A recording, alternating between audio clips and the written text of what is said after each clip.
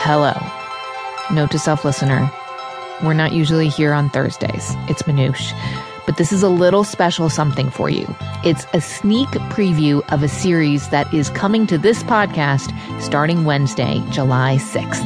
It's called Taking the Lead, 4 episodes about 2 working moms with a big idea, a tech idea that could help parents with their work-life turmoil and get more women into the jobs at the very top.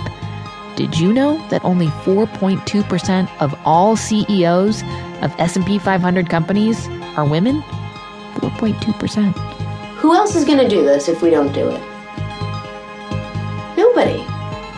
No, you're right. At the same time, it's like, I'm doing it for my daughter, right? Or I'm doing it for my kids, in a way, right? And the next generation. But, like, is it, like, am I doing it at their significant expense?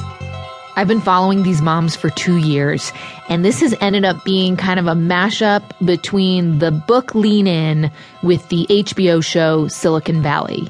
I mean, this is Raquel and Leslie's story, but it is about so much more. Women and work and power and tech and parenting and gender roles and all sorts of tricky stuff. Subscribe.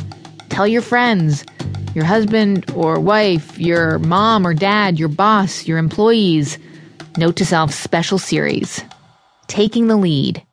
Every Wednesday this July, here's a taste of what you'll hear.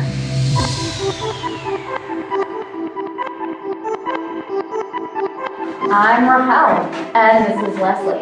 My mommy works. We are 2 working moms. Client-facing, deal-making. We know how to get stuff done. They have no time. Running around like we're crazy. If you also have a family, you are going to need a lead parent at home. You believe in changing a reality, and We're hoping that we actually can make a difference. Am I naive?